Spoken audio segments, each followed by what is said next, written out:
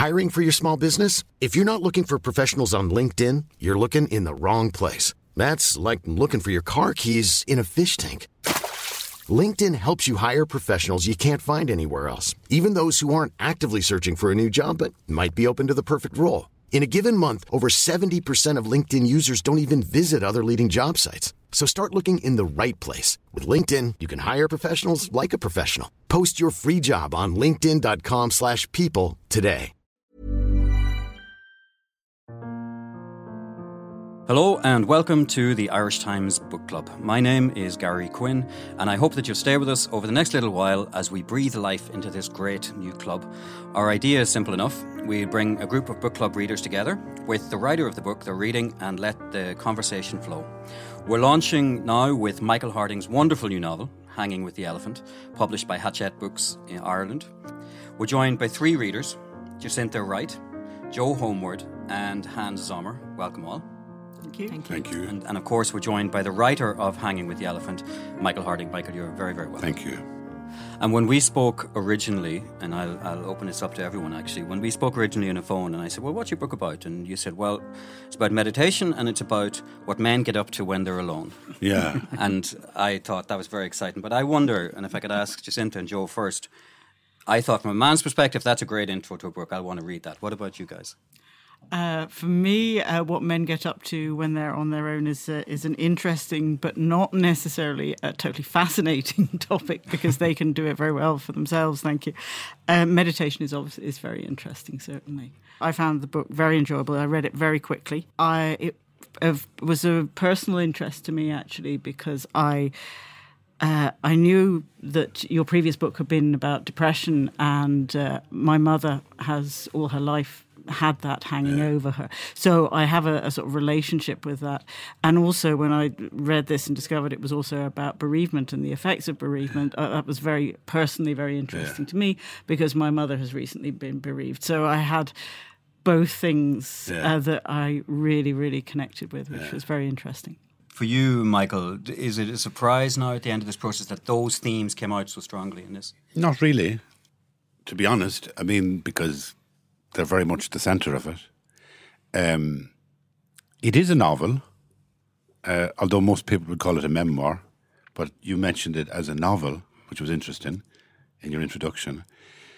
I think that memoir, in some sense, for me, is the new novel. You know, I find, and I've written novels, but I find the kind of formality of a precise novel with the kind of usual sort of story arc and backstory and all the rest of it, it makes me uneasy if it's not about something that matters. And I think we live at a real big crossroads in history. There's a huge explosion in kind of science and technology and evolution in first world countries. There's almost a kind of a global catastrophe, you know, on the horizon in ecological terms and also in war terms and in cultural clashes.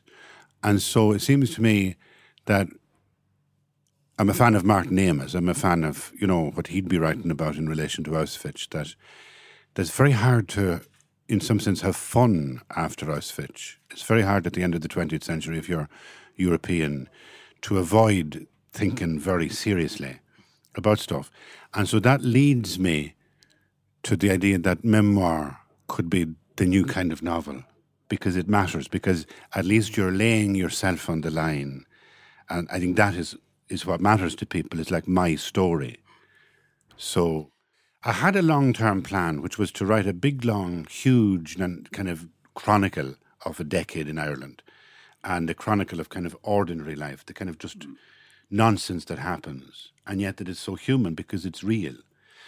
And so I accidentally pitched it at the Irish Times to see would they take a few episodes, and they said they'd take 6. And that was 8 years ago. And they just kept taking it, so I kept writing it. And now I'm near my decade. And then out of that, I started to sift some sort of clearer shape of sort of a couple of volumes. And it seemed to me that what I really wanted to do was, number one, start with really laying myself bare and telling my story, but also in a way that gradually is fictionalized, gradually is kind of fictionalized in the sense of formed aesthetically. And so it seemed to me that in this if you like, second volume, that I was pushing more to find fictional characters in it. So like Putin appears as a bird, and Simone Weil, the French philosopher, appears, and a few other people. So it's just trying to hold on to the sense that I'm really trying to tell you the truth about my life, but I'm gradually trying to shape it in a way that could be slightly mythic as well. And Jacinta, the character Simone Weil, when she appeared, what was that like for you? Well, actually, that was my least favourite part of the book. Yeah, and I almost didn't enjoy that at all, and I felt it was somehow inserted. And whereas I loved everything else about the book, but I am surprised to hear the summary, that it's about meditation and about what a man gets up to, when he's on his own, because I think in a way they include the elements that you get the most comedy out of. But for me, I didn't feel that was where the real work of the book lay. Yeah. The real work of the book was about the grieving process, I felt, for your mother. And also, I just found it so fascinating how you present the idea of writing, because you seem to dismiss it so much, the whole narrative is basically, it recounts the writing of this book. And yet, we don't hear, about how difficult it is or how hard it is. And I find it remarkable how, what an amazing writer you are and how beautifully you write your grief at the death of your mother. And yet you don't complain at all about writing. It doesn't seem to be a painful process for you. What I'm working through in the book is meditation. And to some extent, I suppose it's a kind of there's a little Zen position in it, which is destroyed if I say there's a Zen position. If I say there's a Zen position in it, there's no Zen position in it. If you name the bird, you cease to experience the song. But it's the idea that if I try to meditate, you can be certain you're not meditating. If you try not to meditate, you're definitely not meditating. But if you just do nothing, you probably already are meditating. So that's it. No, let me finish. Because that's the sense, that's my position nearly on everything, from having sex to writing books. I don't buy into the anxiety of the late 20th century post-Auschwitz. I just don't get that. I accept it as absolutely normal. And it's once you accept it, like depression, there's an awful lot of fun to be had.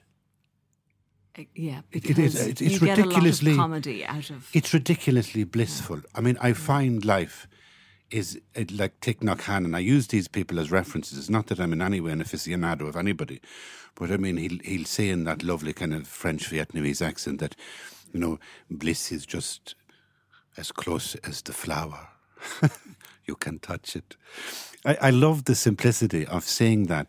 There's a man who lived as a young man through horrific violence, B-52 bombers dropping acid and napalm on children and family.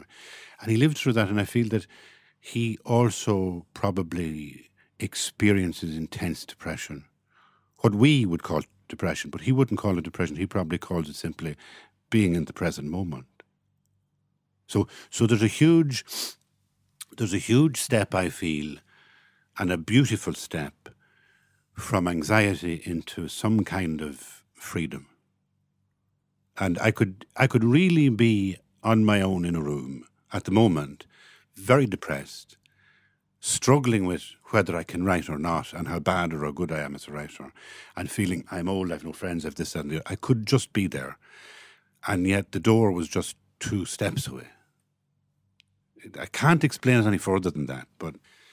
Well, I thought I was really happy to reading the book. We'd also in our book club read Staring at Lakes, which was harder work, I thought. But I found it really revealing that it's okay to be bad at meditation, because I recognise myself in the episodes where you're really trying very hard, and actually on day one, you set yourself the goal of 6 weeks of meditation. On day one, that plan more or less goes out the window. Yeah. And it's what you've just been saying. It's just when you try so hard, it actually you're missing the point. Yeah. So I decided that maybe I should just stare into space a bit more, into the fire, like you're doing.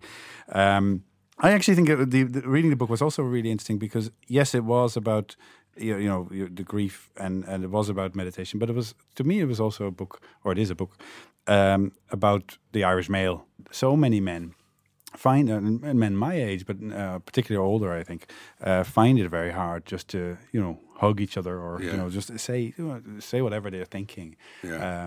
And they need a bit of alcohol to get over that inhibition. So I thought that was really strong, and I thought, that was the theme for me in this book, and the theme in Staring at Lakes was more. Well, obviously, you talked a lot about depression. It was also about coming to terms with another really strong person in your life, which was the teacher, sort of thing. In Staring at Lakes, I feel that I kind of set the scene. I set the scene by being like completely honest. I'm going to tell you everything about, my testicles and how bad they are and my prostate and everything, right? This is me as a human being, the anatomy of a sad man, whatever you want to say. And then from there, give me this opportunity to try and shape something.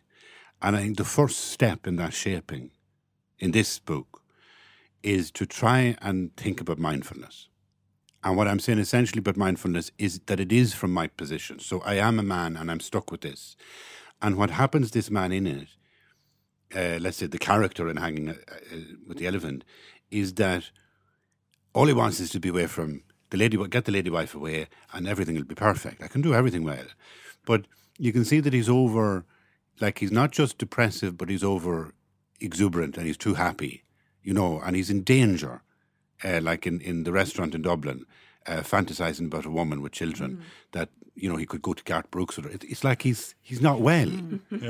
Right? This man is not well. But this is me, and this is truthful, and this is exactly my private fantasy at that moment. And so, again, that's why I say this will matter if I tell you the truth. So when he goes home, he starts to write his book, but he starts to meditate. And again, the meditate collapses and he finds the cat means more to him, and he goes to Tesco's and he forgets to buy the cat food and he tells the cat. And again, we're in the zone of complete confessional truth. But we're also in the zone of a male wants to be alone. They want to be alone because they have an abstract idea of God or an abstract philosophical myth that they want to engage with. And it never works. It really just doesn't work. Certainly for this fella it doesn't, because in his solitude, he becomes deranged. And I think Simone Weil is the kind of the best way, and the dead priest and Simone Weil are two kind of opposite images. I say we have too many dead priests inside us at some stage. And I mean all males, whether the Christians or Islam or whoever. I think there's some strange dead priest inside us. It's like a kind of a bad appendix needs to be got out, right? That's one thing as a metaphor, and the other is the philosopher as short-skirted, high-booted, beautiful French young woman, right? So there are two things, and I think that in that and that session with her, you can see that he's not well. He's lost in him, completely lost in himself, and he's only really redeemed in the simplicity of his partner coming back and embracing her and realizing, like, it's all silly except holding somebody. And that's where, if you like, I think the story of the mother in it and the grief of that is not just a story of her, but it's a way of telling his story. It's like people in the Troubles in Northern Ireland who used to meditate and have, conflict resolution, thinking about people in, let's say, Beirut, because you could look at the problem outside and focus on it, or vice versa. So in this, it's like by walking through the moments of his mother's dying and the tragedy of being old and that, it's really him living him. It's really a sense of knowing from his point of view that all this is what there is. And in the face of that, it's that he didn't hold her, or that he wasn't a father to her child. And of course, you see the plane coming back from Poland. He just wants to hold me. I thought that a lot of your descriptive passages about your mother, and I was really moved by the little diary notes. I thought they were. I assume that that's all true. Because that was so moving, and the absolute loneliness of the bereaved woman, not being in the world, but also totally alone and not knowing how to... And not sharing how she felt, because, my mother was like that, but we did our best. The person that gets locked into depression or that sort of terminal loneliness can't break out to communicate with people. And my mother was very happy and she had a beautiful life and we loved her and she loved us. But in old age, she found herself isolated and gradually, she couldn't break out of it. So we just knew when she'd come for Christmas that nothing was satisfying her. You'd say, well, we put more, is the electric blanket okay? You know, we get the heater in, we put the heater in the room an hour before you go to bed, that kind of thing. Yeah. And then the next minute you say, how are you? And she'd say, oh, it's too hot. And you think, God, you can do nothing for this woman. Yeah. You know, she's never satisfied. But it was like, and the completion of that was finding that she'd written these little notes, really small little notes in a little thing, you know. So... Did she write those notes for you or for someone to read someday? No, never. No. But she was speaking to herself or to whoever was speaking to her in some mythic way. I don't know. I can never know that. She seemed to have, throughout her life, though, had relied very heavily on the presence of others. You know, she was very much an outgoing mum. Yeah, she managed a hotel. She was like in the Metropole in Cork. Was that also her way of not dealing with some of the stuff that was going on in her head, but just being busy all the time? Yeah, just talking about everything. And I mentioned a piece in it which is very personal. In fact, it's a bit I don't like. I think it's too cloying to what I'm going to tell you. I think it shouldn't be in the book because it's too self-indulgent. And I think that you're right when you say that, like, I like to read where there's no pain. I like somebody to tell me how their mother died and how the car crash, but not with pain. Actually with the joy of being alive to tell it, to some extent. That gives it, to me, a fierce eloquence, right? So maybe this bit shouldn't be. Maybe this bit should be edited out. But it's where I refer to the fact that I went to her in that same room years earlier, and I broke down emotionally. And she said something like, "If you want to cry, go upstairs." Yeah. And I said that I looked at her, and she looked at me, and I could see her fear. And this was a very true moment in my life. I was about 28, and I was really, I had things bad going on, and I tried to share emotionally with her in a kind of spontaneous, strong way, and I saw that she was terrified of it. And I always wondered, did she suffer something in her life that was never spoken? You know, because we all think that in our generation, because we can express things like child abuse, that they only happen in our experience. But she could have experienced very tough emotional things and very, fierce things, never spoken. And it may have lent her to become the kind of person who deeply loved her children, but loved them through buns and apple tarts and feed them and chicken soup, but passionately loved them. And you say, like, on the outside, she was a beautiful dancer. And like she really was. She was a really good dancer. And she was a wonderful person for telling stories. And anything I get, I do a thing on stage where I have an evening with Michael Harding, and I go on for like an hour and a half just talking.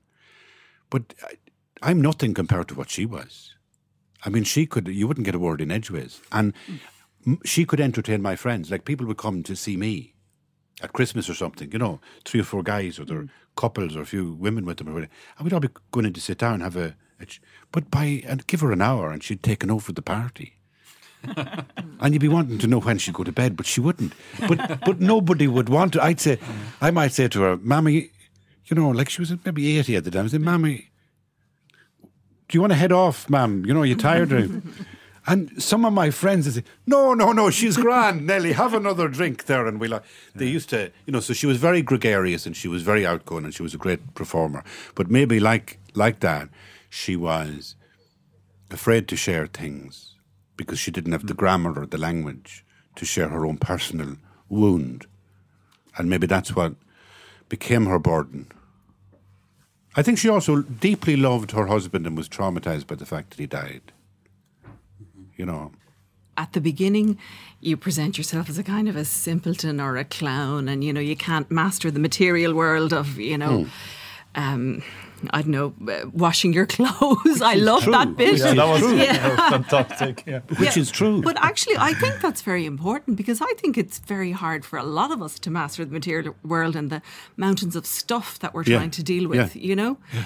But you bring us into the book, and I was halfway through the book before I realised, you know, to an extent how sad it was, because you're presenting very sad things, and like, you write so eloquently about your mother's pain, but you don't bring yourself in, you know, and you don't say, and this made me feel dreadful. And I don't think I would have liked the book as much if you had, you know.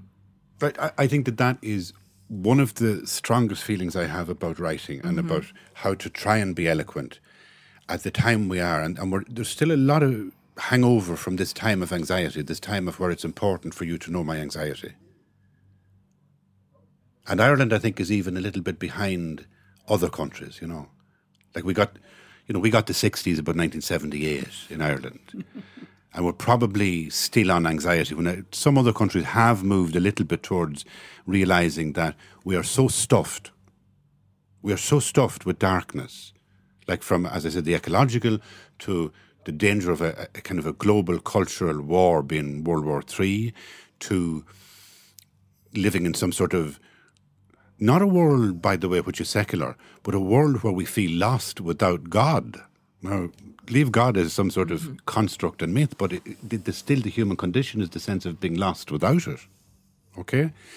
And we have all this stuff, and there's been maybe 50 years of being able to express this with some sort of gravitas that was revered.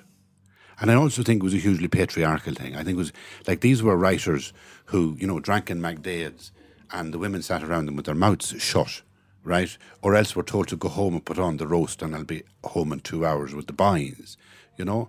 And that burden of the author as having some anxiety that it would improve you to know about. I have no anxiety that would improve you to know about. Because you have your own anxiety. Yeah. Do you see me? So the lighter, I feel the lighter I get, maybe the closer we get to touching a sense of our anxiety. It's that eloquence of floating on it, rather than starting to kind of swim in it and have a bath in it. That's what I try to do. I try to do that, and I do work at it. Obviously, I mean, I do really, you know, redraft, which is usually really just thinning things out, trying to get it as light as possible to just say, you know, she was in the bed, or I went upstairs, and just get all that psychobabble that makes Western culture feel we're important. Because it's only, like, it really is. It's also kind of a little bit, like colonial. Every time I tell you how I feel, I'm trying to impose some sort of paradigm on your experience of the world. You know? Well, you certainly succeeded in my book, because I think the book reads almost like you're just rambling. You know, it's your stream of consciousness. But you can see that it is very well crafted. So I was really taken by it. Joe, can you talk to us a little bit about the voice of the book? The voice that really struck me about the book was the relationship between the son and the mother. I have to say, that's particularly to do with where I am at the moment. But I thought that the way in which it slowly opened that out and developed it across the period of the 6 weeks, and you sort of dipped in and out of it. I mean, the structure I thought was really, really lovely. And I enjoyed finding out about the mother, finding out about your mother a lot, because there were those moments I was saying before, when I read about those single notes, I thought that there was such tragedy in that, such pain and tragedy in it. But then it was obvious that she was a very outgoing and alive woman who ended up somewhere else. And that was the thing that for me really, really struck. But that's partly because of where I am at the moment. the single male alone is a mysterious thing, which was very funny as well. The male attempting to prove that you can survive. Yeah. Do you ever get to talk to men who stumbled upon your work who didn't know you were writing before, perhaps? Do you ever have that conversation? Do you ever meet anyone? Yeah. And what kind of things are they saying to you? Well, you really get you get every variety of reaction from people. I think that the general reaction of anything I write is a kind of a recognition that it's truthful. That's the shift. That I'm actually telling you something private and truthful, and I'm trying to do it in a way that's not self-indulgent or cloying or holding on to anxieties. Right? In the book, where I track the mother stuff, is in itself an illustration of meditation. So I'm actually telling you the very private stuff that is going through my head as a meditation. I mean, I went on one session, and I have this in the book, where I go from an elephant to a badger to the banjo, and from the banjo then to a program I'd heard on the radio about war. And it's only like in some way it's like showing you. It's show, don't tell, maybe. How do you meditate? How do you write a book about meditation? Well, this is how I meditate, or this is what happened to me, rather, when I meditated, which is like the narrative of my mother surfaced in me, so that I'm presenting it then to you not as like a historian, but as it's the sweat of my emotion. I'm bearing witness to really my guilt, my sadness, whatever, in relation to my mother. And that's me. Like, this thing, everybody has it now, and it's great, but the duality of me and the rest of the world is really false, that there is some way that the whole thing is the one thing, and that everything I experience is really the waves that I am the waves and all the rest of it. And just to be there is good. So that the idea of having a meditation or trying religion or trying meditation or trying to have a life that has some sort of serenity is in itself a dualism and a delusion. And actually realizing that all the, if you like, muck, the waves of crap that we live in, and actually it's okay. It's okay to fail as a male.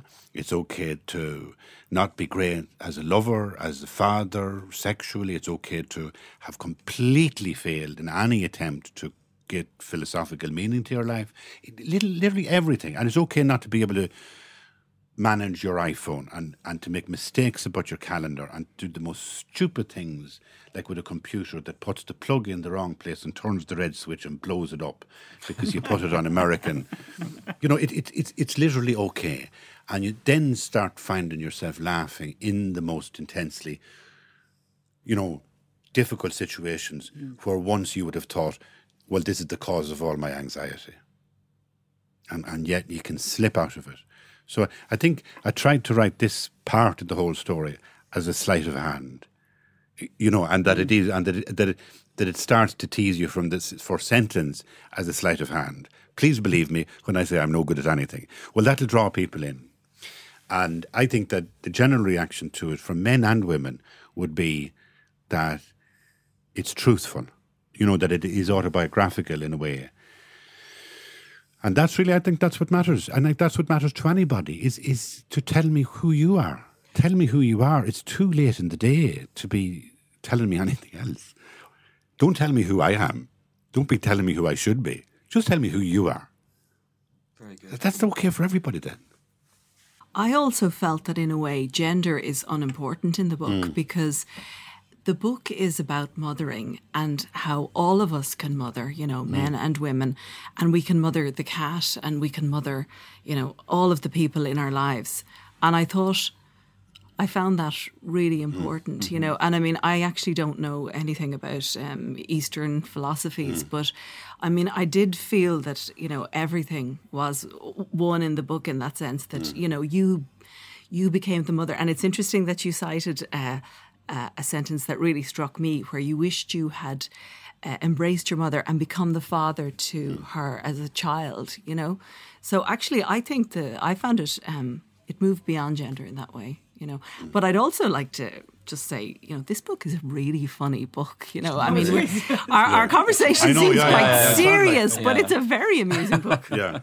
No, I felt, God, this is sounding like, you know, it's a textbook of somehow exotic philosophy. It has laugh out loud moments. I think it really does when you're struggling with living on your own. Yeah. But there's also there was the moment when the swallow flew in, which I thought that was just so beautiful. I mean, it's just a few sentences, but the story of the swallow coming in to the place where it would normally come, being chucked out by you, it's very sad on the bird. Celtic tiger. I've moved. You are the Celtic tiger. I've moved in here, baby. There's great fun. Just the last thing, but there is, and thank you for reading it, and thank you for everything that you've said about it. And I'm really deeply appreciative. But there's an old thing that, you know, I think it was Beckett said that there's nothing as funny as complete misery. And I've worked in theatre, and I believe in that. And it's not pretend misery, but really deeply, truthfully, tragic things are comic. They're comic. They're funny. And to see the fun is to be free, is to float in the perceptions. One example, I was signing books, and a lot of people would come up and you'd be signing a book and they would tell you stories about their mother and this, that and the other. And one fella yesterday, and he said to me in a bookshop, he said, genuinely, he said, my mother never held me in her life. And I felt, oh God, that's pretty rough, you know. And he was a countryman, and the country people here do have, there's some folk comedy still lives in the country, which is very powerfully healthy. And he says to me, he was from South Ulster, I won't say where, but I said, God, that was rough. Yeah, he said, it was rough enough now. He says, but there was 9 of us, you know, so there wasn't much time to be hugging. But he said when she was dying, I had a friend, a psychotherapist, and he told me, like, you know, that it's very important that the last sense that goes from all the senses is the hearing, and to just really talk to her when, you know, she was dying there in the bed. And so I really did. I leaned over to her and I says, Mommy, you know, I did love you, and you reared 9 children, and you reared them well, and you've lived a good life. And she spoke, she says, Dermot, will you please stop talking? And those were her last words. And she died. And he told me this is a truthful story. He told me this yesterday in a shop, you know, and he meant it. Was he laughing? He was, yeah. He wasn't laughing. He had found the wisdom of just being human, that everything we do fails. Everything. It's not a movie. It actually is terribly comic how we keep falling on the banana skin. And yet he could feel and understand that in that failure with his mother, it still was a beautiful life, and still beautiful to hear her voice in that moment. You know, how wonderful. That kind of. Michael, we've been very privileged to have you in the room today. I'd like to thank our panel of readers, Jacinta Wright, Joe Homeward and Hans Zummer, and of course you personally, Michael, for coming in to see us. If you, the listener, would like to be a member of our book club and be kept up to date with all our book news, then go to irishtimes.com/books and register. You'll also find links to all of our content on Michael Harding, including his weekly columns and much, much more. So until next time, I'm Gary Quinn. Sound today was by JJ Vernon. Thanks for listening to the Irish Times Book Club. Hey, it's Paige DeSorbo from Giggly Squad. High quality fashion without the price tag. Say hello to Quince. I'm snagging high-end essentials like cozy cashmere sweaters, sleek leather jackets, fine jewelry, and so much more. With Quince being 50 to 80% less than similar brands. And they partner with factories that prioritize safe, ethical, and responsible manufacturing. I love that. Luxury quality within reach. Go to quince.com/style to get free shipping and 365-day returns on your next order. Quince.com/style.